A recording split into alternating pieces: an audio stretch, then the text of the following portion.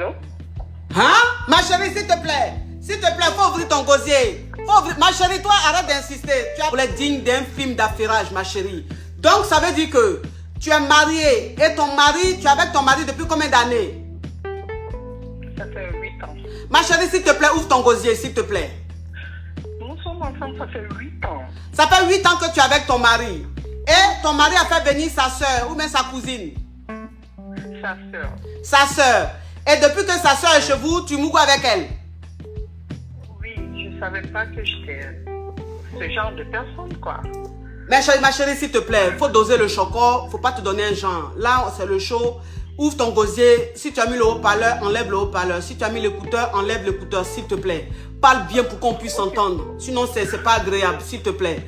Donc, tu ne savais pas que tu étais comme ça? Oui, je ne savais pas. En fait, qu'est-ce qui s'est passé?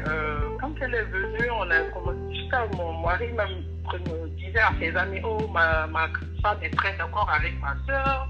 Regardez-les, je n'ai jamais vu une belle fille comme ça, une belle soeur comme ça, you know.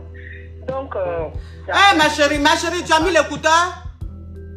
Non, je n'ai pas mis l'écouteur. Mais ma chérie, il faut ouvrir ton gosier. Est-ce que ce que tu fais là, c'est bon? Tu sais parler fort. Faut parler fort, on va comprendre ce que tu dis. Coach, pardon, j'ai honte. Tu as honte de quoi? Est-ce que je vois ton visage? Qui parle de